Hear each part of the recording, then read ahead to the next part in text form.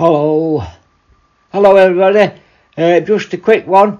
To everybody who said I wouldn't last 6 months before I got bored, you was right. I'm only admitting you're right on here because I won't do it to your face, obviously. So yeah, I've just applied for my first job. Properly applied for it now. Working at the hospital. So just thought I'd let everyone know it's just a part-time job to keep me trudging along. And it's £11 an hour. Oh, whoopie-doo. Sounds like how much I earned when I first started at HMP Dubgate. But yeah, just to keep me going, keep me occupied a little bit. And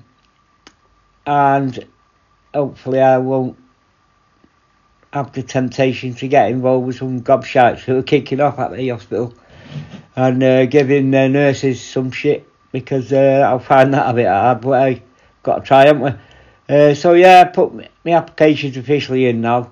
Just got to wait now till see whether they want an ex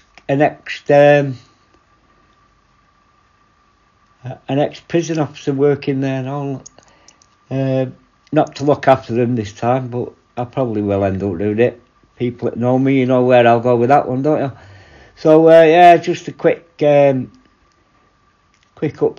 on the person who will never get bored, retired, and will have loads to do. I'm looking for a part-time job now, and that'll probably end up doing loads of bleeding hours as usual. Well, Mark, can you stay with short? Yeah, okay. Without thinking, as usual. So yeah, that's what I'm going to say. And yeah, that's just about all I want to say, really. But I'm going to if I keep talking, I'll change the subject and get on to other things. I was just thinking today about stuff. About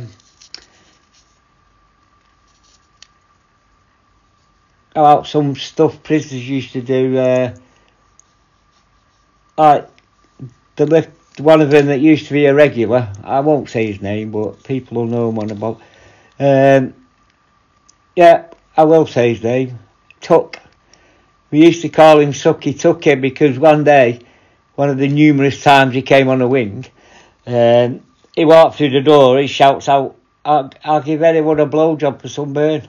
Fucking what? So hence he got the nickname Sucky Tucky. He was smoking a bit a few hours later, so obviously someone had gone for it. I think he's died now, though. But he was in and out, I think he spent more time in there than a lot of staff I knew. He was a little pain in the arse. He actually went to Muslim prayer on Friday. I was officer there. And he comes in and I'm like, yeah, Tucky, what are you doing in here? He says, oh, they look after me and give me vapes and stuff. Oh, for God's sake. And he sat there in Muslim prayer. So, yeah, they'll do anything to get stuff. I mean, to be fair, he was on his arse all the time. He's one of them that, I probably mentioned it, where we used to, every time they went out, we used to clothe him. We used to go in the back with all the stuff that prisoners had got rid of, and then he used to clothe him because he was going out in his prison greys, what he'd come in here, and sometimes like the middle of fucking winter he was going out. He was getting no money hardly because he'd not been in long, and we used to clothe him, all of us. He's a pain in the ass, but we all he's one of them you can't help but help, because he's just his life was ruined through drugs and stuff. But then sometimes we give him clothes, and if you're back 2 or 3 days later, I was like, where's them clothes we gave you? I said, oh, sold them. So you can't fucking win with some people, but you still keep trying. Keep trying with him. So yeah, Tucky, bless him. Well, bless him, yeah. He was, he used to try everything, mate. When we had Burn in the jail, he used to like scratch his arms and self-harm so he could get him some burn and all that. But yeah, God, he's always in debt. Oh, it was just a pain in the ass. But these are the people I was saying, they get out, they get no help, so what they're going to do? Crack on with what they were doing before.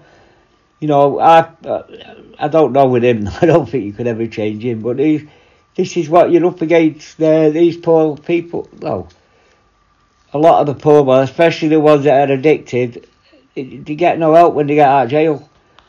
So they're just going to... there was even some, right, it done like quite a couple of years maybe, not a long sentence, but a couple of years. And they're getting out, and we always give them the talk, like, oh, you're going to be alright this time, you're going to try it, blah, blah, blah. And then find out that they're getting put in an hostel with shitloads of drug users, so there's drugs flying about this hostel.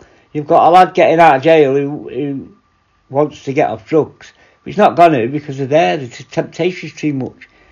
So they're setting them up to fail, most of them. Yeah, I know, I'm going to say it's all about choices, but if you're addicted, you're addicted. I mean, I'm addicted to nicotine.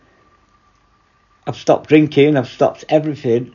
I go on walks now, not runs. Consider myself as 64 as quite fit that I can get about, but I'm addicted to cigarettes, and I know it'll probably kill me in the end. I mean, so yeah, and that's what they're like, they're addicted to these drugs, and most of them are homeless and they've got shit all to go out to, so they just get back on drugs, and being off the tits is how they get through the day.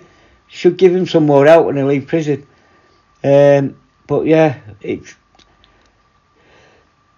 Well, unfortunately, we don't sit upstairs in suits and make these decisions. We just have to deal with it when they're coming in and coming out all the time, and sometimes you feel like, ugh. But we still try. A lot of prison officers still try to help him. We still tried, yeah, like Tucker, we used to clothe him and everything, so he was alright when he got out. And that's what a lot of prison officers do. I was saying yesterday, people don't want to hear that though, do they? Just don't want to hear that crap. Anyway, that's it. I'm going, bye.